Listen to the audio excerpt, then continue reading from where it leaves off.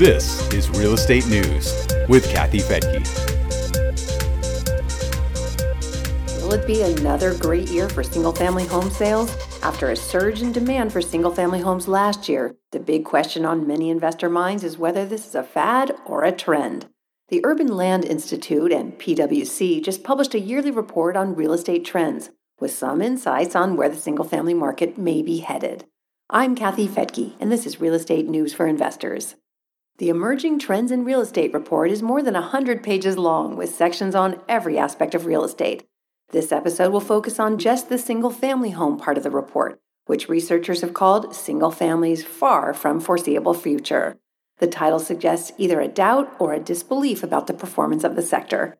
As the report points out, demand for new single-family housing has already exceeded expectations, but with so many new trends that impact housing, there's a certain amount of uncertainty about what's ahead. Fads come, get big fast, and then vanish, while trends are more patient drivers of society and culture. Researchers took a look at what's driving the current surge in demand, starting with a fear of other human beings being too close for comfort. That drove many away from dense urban areas and apartments to more spacious communities with single-family homes. That increased demand, along with an inventory squeeze made worse by sellers who postponed their plans because they didn't want to put their homes on the market in the middle of a pandemic. And then there's the work-from-home phenomenon that swept across the nation, giving people a taste of a different kind of work-life balance. People were at home 24/7 and sharing space with other family members. That contributed to a flood of new home searches that have continued into this year. Fortunately for home builders, residential construction was considered an essential business during the pandemic, so they kicked it in high gear.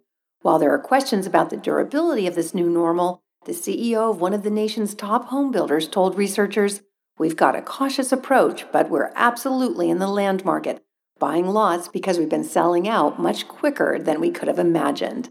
Technology has also helped the industry as people cowered in fear of COVID.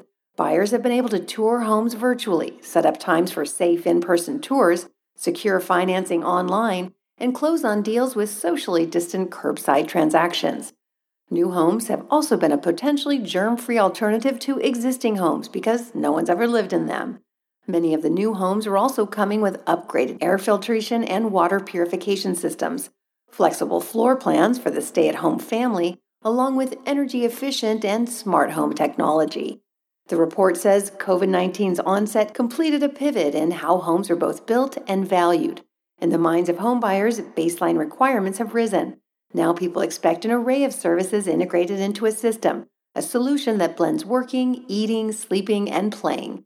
But it says the question remains whether the bad news part of the story that's currently spurring demand will continue once the shock of COVID begins to fade. The report cites 3 sub-trends that exist within what it calls the home as a solution macro trend. The work-from-home sub-trend has been around for at least a decade, but it's quickly evolved into something that's become more mainstream. Important aspects of this sub-trend include new home designs need to accommodate adaptive responsive flex space with more square footage, spacious yards, and secure internet connectivity. Accessory dwelling units were already gaining momentum before the pandemic and fit well into the new normal for housing. Health-oriented home design and engineering are also part of the equation. The demographic sub-trend is geared toward the changing needs of various generations and subcultures. According to researchers, millennials who've lagged behind other generations in the formation of families are expected to see the single-family suburban lifestyle as a sanctuary. Baby boomers will want technology that helps them age in place and stay healthy. That includes purer air and water quality, room comfort, and sound, as well as connectivity to family, friends, and adventure. Gen Z is the youngest generation of homebuyers. The oldest will turn 23 this year. They'll want connected, intelligent, responsive, and nimble functionality. The fourth point under demographics embraces the idea of racial justice, social and economic mobility. That provides an opportunity for home builders if they can build homes more affordably. And third on the list of subtrends is the new geography of the 2020s. This is the one that offers great new opportunities for home buyers and real estate investors. Researchers listed 3 important points. The big one making headlines is what appears to be a shift from urban areas to suburban communities.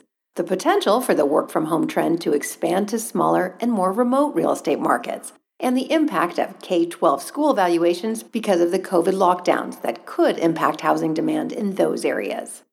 There's no doubt that housing will continue to play a leading role in the economy and the well-being of society, but the report says many questions linger. In short, can the housing industry provide homes that are affordable and accessible to all segments of society? The single-family section of the report ends on a positive note, saying, with COVID-19 came day one of a new chapter for new single-family home investment, development, and construction. You can check the podcast page for a link to the full report at newsforinvestors.com. I'm Kathy Fettke, and thanks so much for joining me here on Real Estate News for Investors. The views and opinions expressed in this podcast are provided for informational purposes only and should not be construed as an offer to buy or sell any securities or to make or consider any investment or course of action. For more information, go to newsforinvestors.com.